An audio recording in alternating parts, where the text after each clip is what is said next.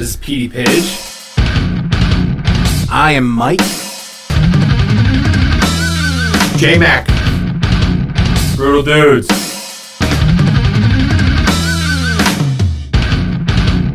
We would like to introduce author Jeff Ryan. Hey, good to meet you, Brutal Dudes.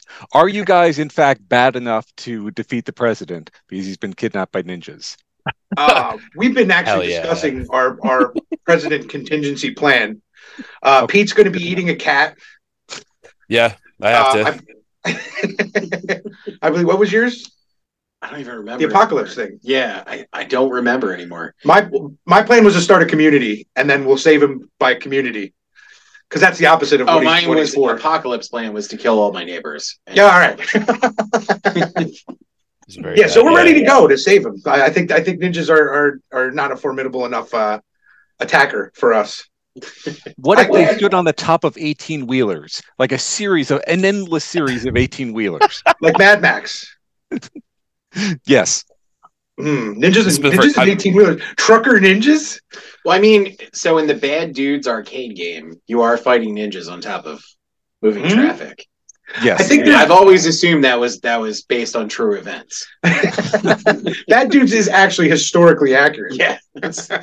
I feel like if you're asking me what my attack plan for this is, I'm gonna go straight Nintendo 8-bit and bump and jump on top of the 18-wheelers with a dune buggy and just crush them all. Because I'm be driving the dune buggy on top of the 18-wheeler. Because, I mean, obviously, that's how physics works. Right. I mean, I've seen enough 80s action movies that I'm confident that once you're in that situation, you know martial arts. All you need is a montage, really, if it's 80s style. Right. And then, does Patrick Swayze really need to know martial arts for Roadhouse? No. But does he know martial arts? He fights a guy at the end like it's Steven Seagal or Van Damme. Telling you. See, all I need is some radioactive waste, and then I'm just unstoppable. That's how that works. Or to be bit by a spider. That's an interesting segue. We're good at this. You're not actually. What's that? I thought you were going to go with the magical jelly bean from A Boy and His Blob. Oh, see, that's a great. I told you guys that was a great game. My cousin used to have that game. I used to love it because he could turn him into a ladder. It's fantastic. Did you ever play it? No, but it's on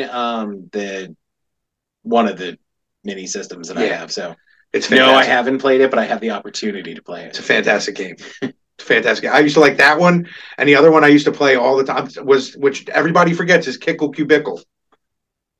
I used to like that one. Wow. You know what I'm talking about?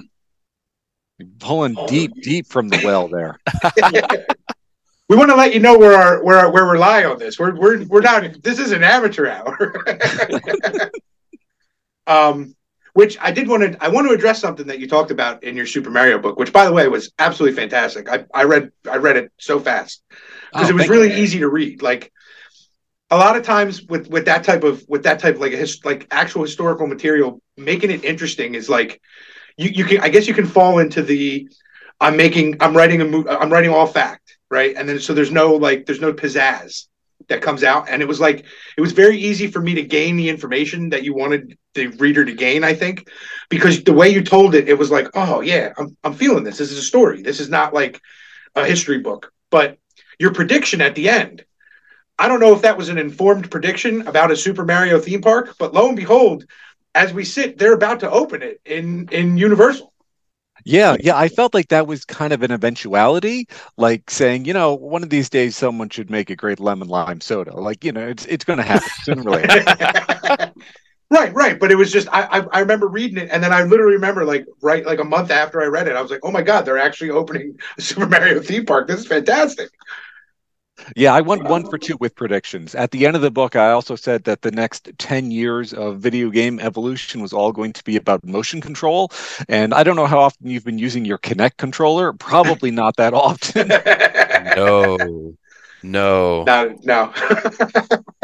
Well, but I mean, hey, listen, the theme park one, that for me, that was a win. A win is a win. Nostradamus didn't predict everything either. Yeah, I think the closest we're going to be getting to motion control. They're doing a lot of stuff with VR. I love video games, and I couldn't get through. I'm halfway through the book. It is fantastic, and I do agree with Jimmy that like the information is really easily accessible. It's a great read. I don't have the time. I'm going little by little. But I think you mentioned like motion controls. I had a Kinect and I loved it, and I loved being there and doing like the Fruit Ninja with my hands and stuff. VR right now is there's some interesting things happening with VR in the sense that I saw an article the other day. It was connected to like a video.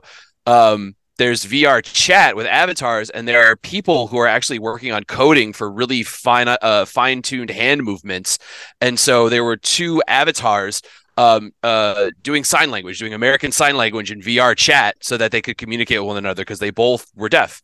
Oh, that's fascinating. Wow. Yeah, but they still wanted to be in this VR space and have this avatar and be able to chat with other people. And so like the I can't remember, the company itself or the developers themselves didn't do the technology for really finite hand movements, so they kind of like went in themselves, was like, let's figure this out for ourselves. So we're gonna get some really awesome. I'm like, the next 5 years VR is gonna be, right now it's kind of like people like it or they don't, and it's kind of like basic and stuff like that. I think next 5 years is gonna be, it's just gonna take off. It'll be more accessible. People are gonna want to play it. There's gonna be games exclusive to VR.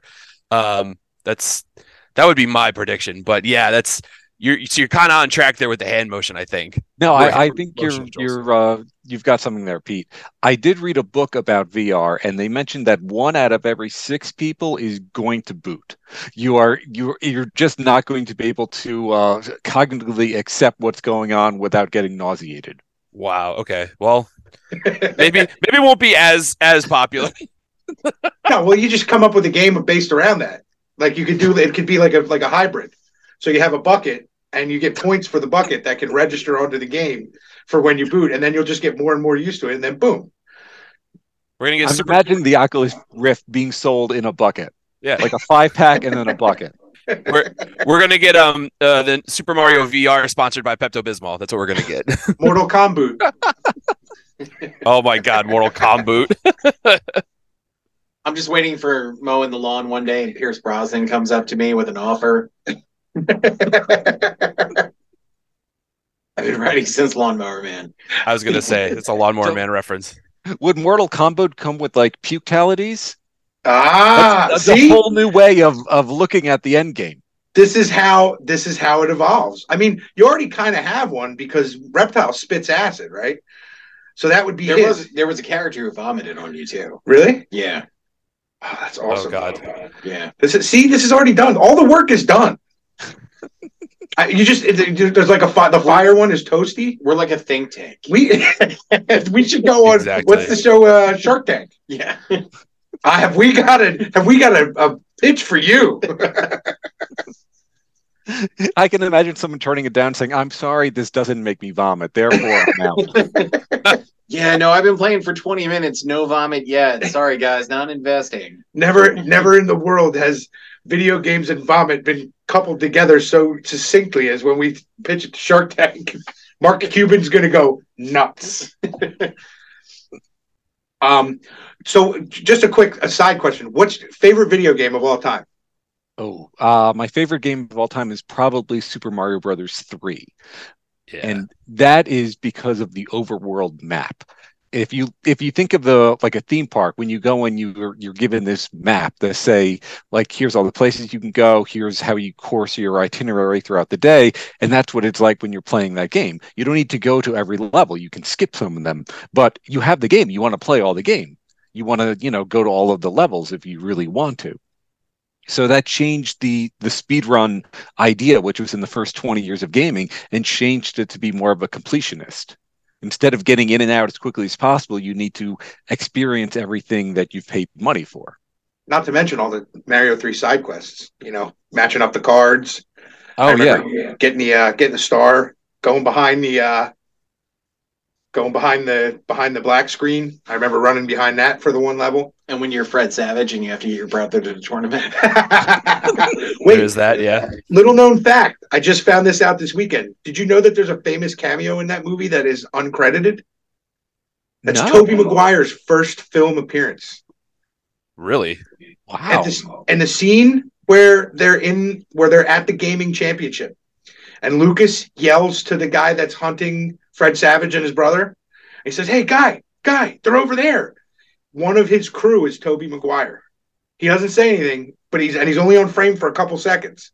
But I feel like this is one of those discoveries that I had, like when I discovered Sam Rockwell was in Ninja Turtles. Oh, this is my favorite part of Yeah. Ninja Turtles. First Ninja Turtles. Yeah, he's one of the punks, the teen punks, right? He's the one that offered them cigarettes in the beginning, and not a lot of people catch that. Or Elijah Wood in Back to the Future 2. See, whenever I think of children's movies, I'm just like, you have to cast Sam Rockwell and Elias Koteas, otherwise you're just not going to land it. Yeah, so it's not. Yeah, That's like Carrie to Strug. this day. If I was making a That's live how action deep in children's talent they movie, rolled for the first TMNT. Oscar Yeah. winner Sam Rockwell shows up just out of nowhere. we need to recut that trailer. Oscar winner Sam Rockwell. Starring it. Right. That's another good question. What's your favorite? How do you feel about video games as movies just in general? It's been so long since there have been like the bad video game adaptations I grew up watching. Like, we all got excited when Mortal Kombat came out in the 90s and everyone screamed Mortal Kombat over and over again. And the movie, if you watch it now, it's hot garbage. It's trash. Yeah. But we loved it. We ate it up.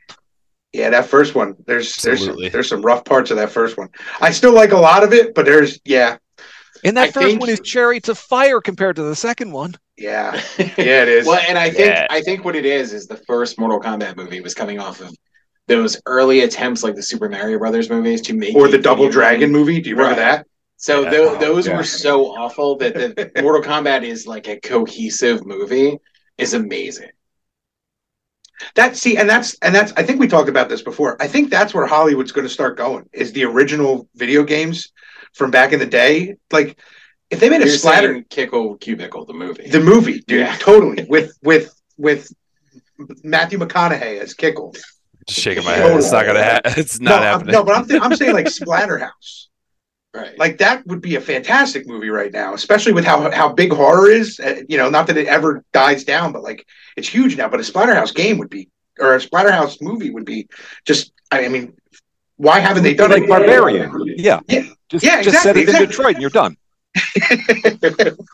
That or Castlevania is another one. I'm just like, I don't know why they haven't adapted this to Sam live action. Rockwell. Yeah, Sam Rockwell is Castlevania.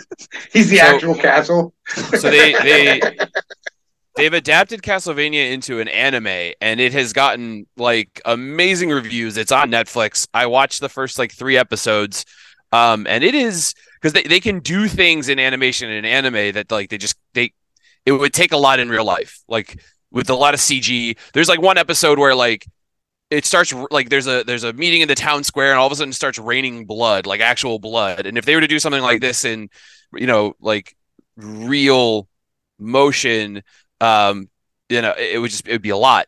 You're telling And me then Blood Rain wasn't a good movie, Pete? oh no, I'm that one was fantastic, flawless, no notes. But they're doing different shows in different mediums. Like they're doing Castlevania for anime, and they're doing like, I mean, The Last of Us just debuted on HBO this past weekend, and it's getting like a lot of hype. Like there's a lot, and I never got to play the game, and it's on my list. I have everything I need to play it. I just one of those things I haven't done it yet. But it's getting a lot of like, there are some parts where they're shooting scene for scene from the game, and people are just like, oh my god, I can't believe they did this. This broke my heart when I played it, and now I'm breaking my heart again when I'm watching it. And I'm I think there's going to be like a resurgence. There's a lot of untapped material there, and there's been a lot of really good things that have come out lately, TV shows and movies, that people are like Sonic. Like Sonic has been killing it at the box office. People love it. People continue to go see it. We're going to get more. That's the next like untapped resource. First it was Marvel and superheroes, and now it's going to be video games. It has Redneck Rampage, the movie. Sure, do it. I'm just glad that Pete clarified for me, because I watched the first episode of Last of Us this morning, and all I could think is, man, the new season of Mandalorian got dark. I was thinking the graphics have gotten really good, but my controller just isn't responding at all. Pascal is just not moving when I'm saying the cutscene's going forever. You had mentioned you have what's that, Pete? No, I was saying there was a tweet from there's a parody account that I follow. Because Last of Us is PlayStation only, and it was a tweet that said, "Desperate Xbox player watching Last of Us while holding controller." I cracked up because that's was it in March? It hit Steam in March. Last of Us is coming out on Steam in March, I believe. Oh wow! Okay, yes, I'll be able to play it with my Xbox controller. You will. You absolutely will. So you were saying to us before we started recording, Jeff. You're doing your next two books are Star Wars and Spider-Man? Oh yes. I've got a pair of books that's going to be in a linked Kickstarter. One of them is called Your Worshipfulness, starring Carrie Fisher as Princess Leia. It's all about the 40-year journey of Star Wars, seen through the eyes of Carrie Fisher, who was literally a teenager playing a teenager who was also a space princess diplomat and trying to figure out how that all worked. And so you get to experience a franchise behind the scenes and find out everything she's done with the rest of her life before she gets pulled back into it as Leia in the third act. Wow. That's awesome. And that's informed with, I'm sure, like interviews and stuff, right? Not directly with Carrie Fisher because she died before I started the project, but I found some phenomenal resources to really let you feel like I was there on the set in 1976, because the people who were on the set wrote down everything and I was able to read it all. Please tell me there's a lot of information about the holiday special. There is a whole chapter, and the chapter is the only time I use the phrase, "I have a bad feeling about this," because that's the title of the chapter. Oh my God. That's was there, when you were looking up, was there any information on the supposed Zapruder film of Star Wars where they made a dirty version that George Lucas supposedly had locked away in his vault? I'm pretty sure that's an urban legend, but like that was a circulated rumor that they got drunk and made a dirty version of Star Wars that only he has a copy of. I never heard that, but I know there is a dirty version of Mickey Mouse because I wrote a book about Mickey Mouse, and for one of Walt's birthday parties, they brought in a projector and showed a version of Mickey and Minnie Mouse performing acts of marriage. Let me put it that way. Wow. So Walt puts on a big fake grin and goes, "Okay, who did this, guys? Raise your hands." And then like 3 or 4 animators raise their hands, and he goes, "Okay, you're fired. Get out." That makes sense and sounds like Walt. That's funny. I was reading about I can't think of the name of the book. I just read it. It's like a history of animation, and it was told like on the opposing side. So it was like Max Fleischer and Disney, and how they kind of rose together, and then Fleischer kind of like lost his, but the animation at Fleischer was like 10 times better. It's just they didn't know how to market it the same way that Disney did. And then Disney got, the best animators and was able to make the whole thing. And Fleischer, like if you look at those old Superman cartoons, they still kind of hold up. And a lot of Popeye is still, for animation wise, like you're not like, oh, that's so crappy. You're like, it's still pretty good. I'm more of a Bratz guy. No, I totally co-sign on what you're saying about the Fleischer Popeyes and Supermans, because some of them look like computer-generated imagery. It's like, oh yeah, you just had a model and you rotated. Like, oh wait, no, this is 1940. That was hand-drawn. Yeah, how did they do that? And it's so crisp. Like that's what I love about Superman. I'm not even that big of a Superman fan, but watching those old cartoons, I'm just like, man, these animators were just so talented.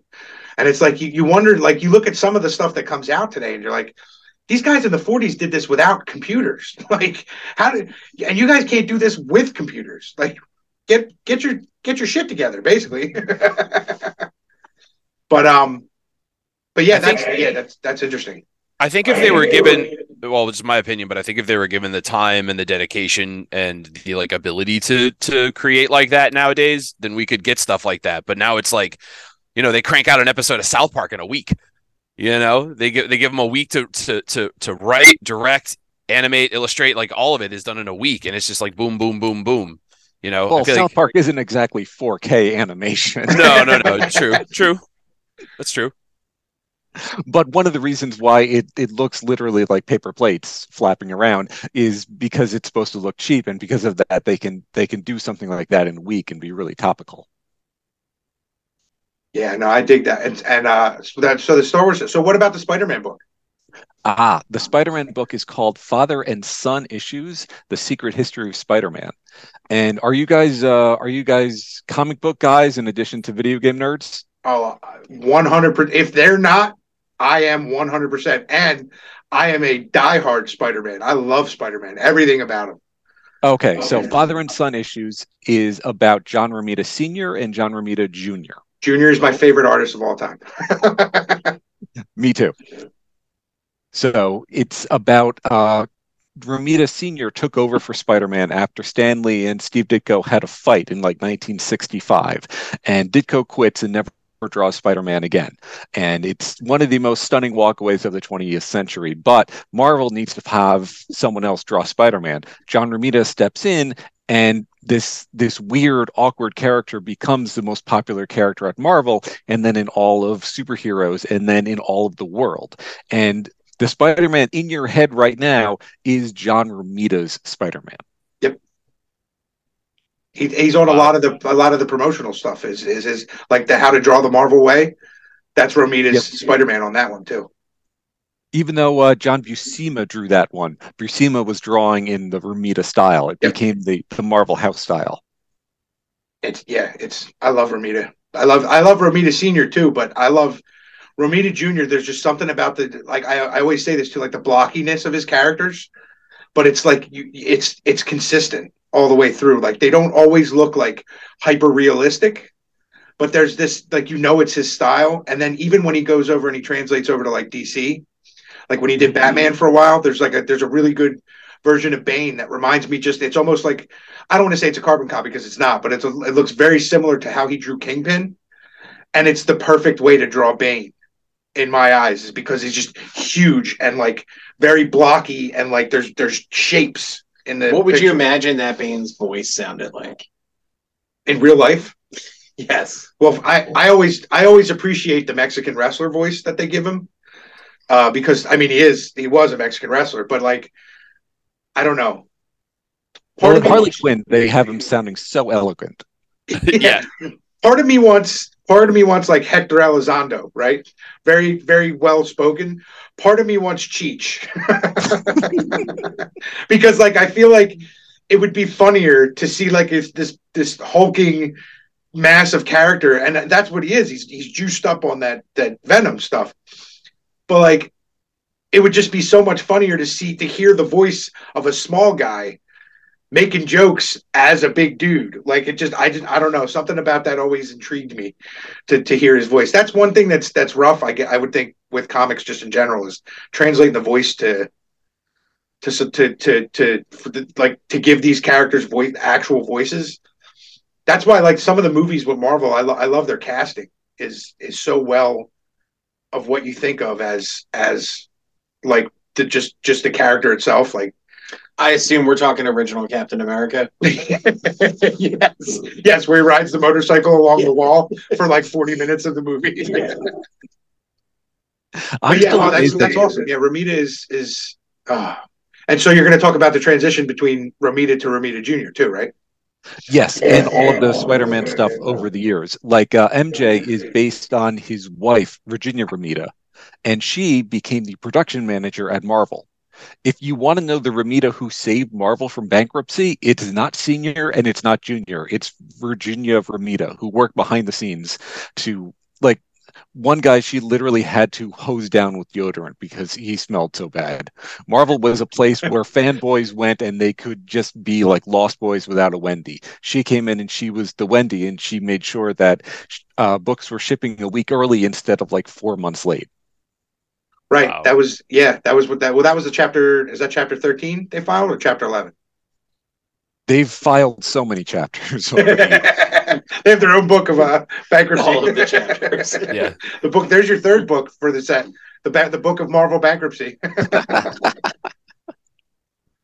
That's awesome. Yeah, I've always been a fan. I tried to get Romita on here a couple of times, and I just never got a response back. But I mean, he's an artist, so it's tough with a being on the radio. It's tough to have he can talk, but like he can show his art. His art is probably more better for an audience to see than to hear, and it's tough to hear art. So, right, and also, like a lot of great artists, he's an opinionated guy, and like a lot of smart people, he realizes no one wants to hear my opinions, so so he tries to stay away from too many interviews because he's just going to start talking about other people and other events, and then he's going to get into trouble. Yeah, but oh man, I absolutely love. I have he's the reason why I actually enjoy the Clone Wars, not the Clone Wars, the Clone Saga from Spider-Man, is because he. Oh, you mean the Ben Reilly epic collected in 2 omnibuses? That's exactly it. It's just just is so. It was just so. Everyone craps on the story, and I get it. It's not the strongest story. But the two things that I always remind people are, this is comic books. You're not going to this isn't Gone with the Wind. This is like, where do we go from here? And that was the next logical step is, oh, this is a great idea. And the concept was great. They just kind of let it go. And then, but his art throughout it, like even the different variations of clones, like you're drawing Peter Parker clones. Every clone has its own distinct style and face, even though it's the same face as Peter Parker. Like Kane looks enough like Peter for you to know like that's a clone, but at the same time, there's enough variation to be like, damn, that's what he would look like if half his face was burned off. I get it. And that was it's just so beautifully, like, I don't know what I love. I really can't describe like everything that I love about it, but it just is so succinct. And like I go back and buy stuff. I'm a more of a story nerd because I'm a writer more than I'm an artist. But I'll go back and find old issues of Romita that he did for like other comics that aren't Spider-Man, that are just to look at his artwork. Like he had a run on X-Men that was fantastic. He did Punisher. I think it was Punisher War Journal. And his Punisher just looks just amazing all the time. And Starbrand was another one that I really like because he got to do a lot of weird space stuff. And it just, and I think I also think he did Dazzler, if I'm not mistaken. He did a Dazzler. He did. He's the co-creator of Dazzler. Yeah. So it's like, really? that's such a vibrant character. You're just like, man, he's just so talented. And it's like, I have artist friends that like argue this with me, and I'm like, you show me another artist that's as prominent in Marvel that you could recognize his style in any book, and I'll give you $100 because there's not that many. Maybe McFarlane, but even McFarlane, I always get Todd McFarlane and Eric Larson confused all the time because they are very similar styles. But Romita Jr., I can pick him out. I can pick him out in books I didn't know he wrote, I didn't know he worked on, and I can look at him and be like, oh man. And I mean, just the originality of the stuff that he's done. Like he created Dazzler, he created Kick-Ass, he helped create Kick-Ass, which was great for an independent. It was great. They made 2 movies of it. Right. And Romita Sr. Co-created Luke Cage, The Punisher, and Wolverine in a 6-month period, basically. I love Luke Cage. That's wild. That's one of my favorite Marvel guys. I was so glad they did the show. The first season of the show was great, but it was like, then the second season, you're just like, man, why are they taking my favorite characters and ruining them in the second season?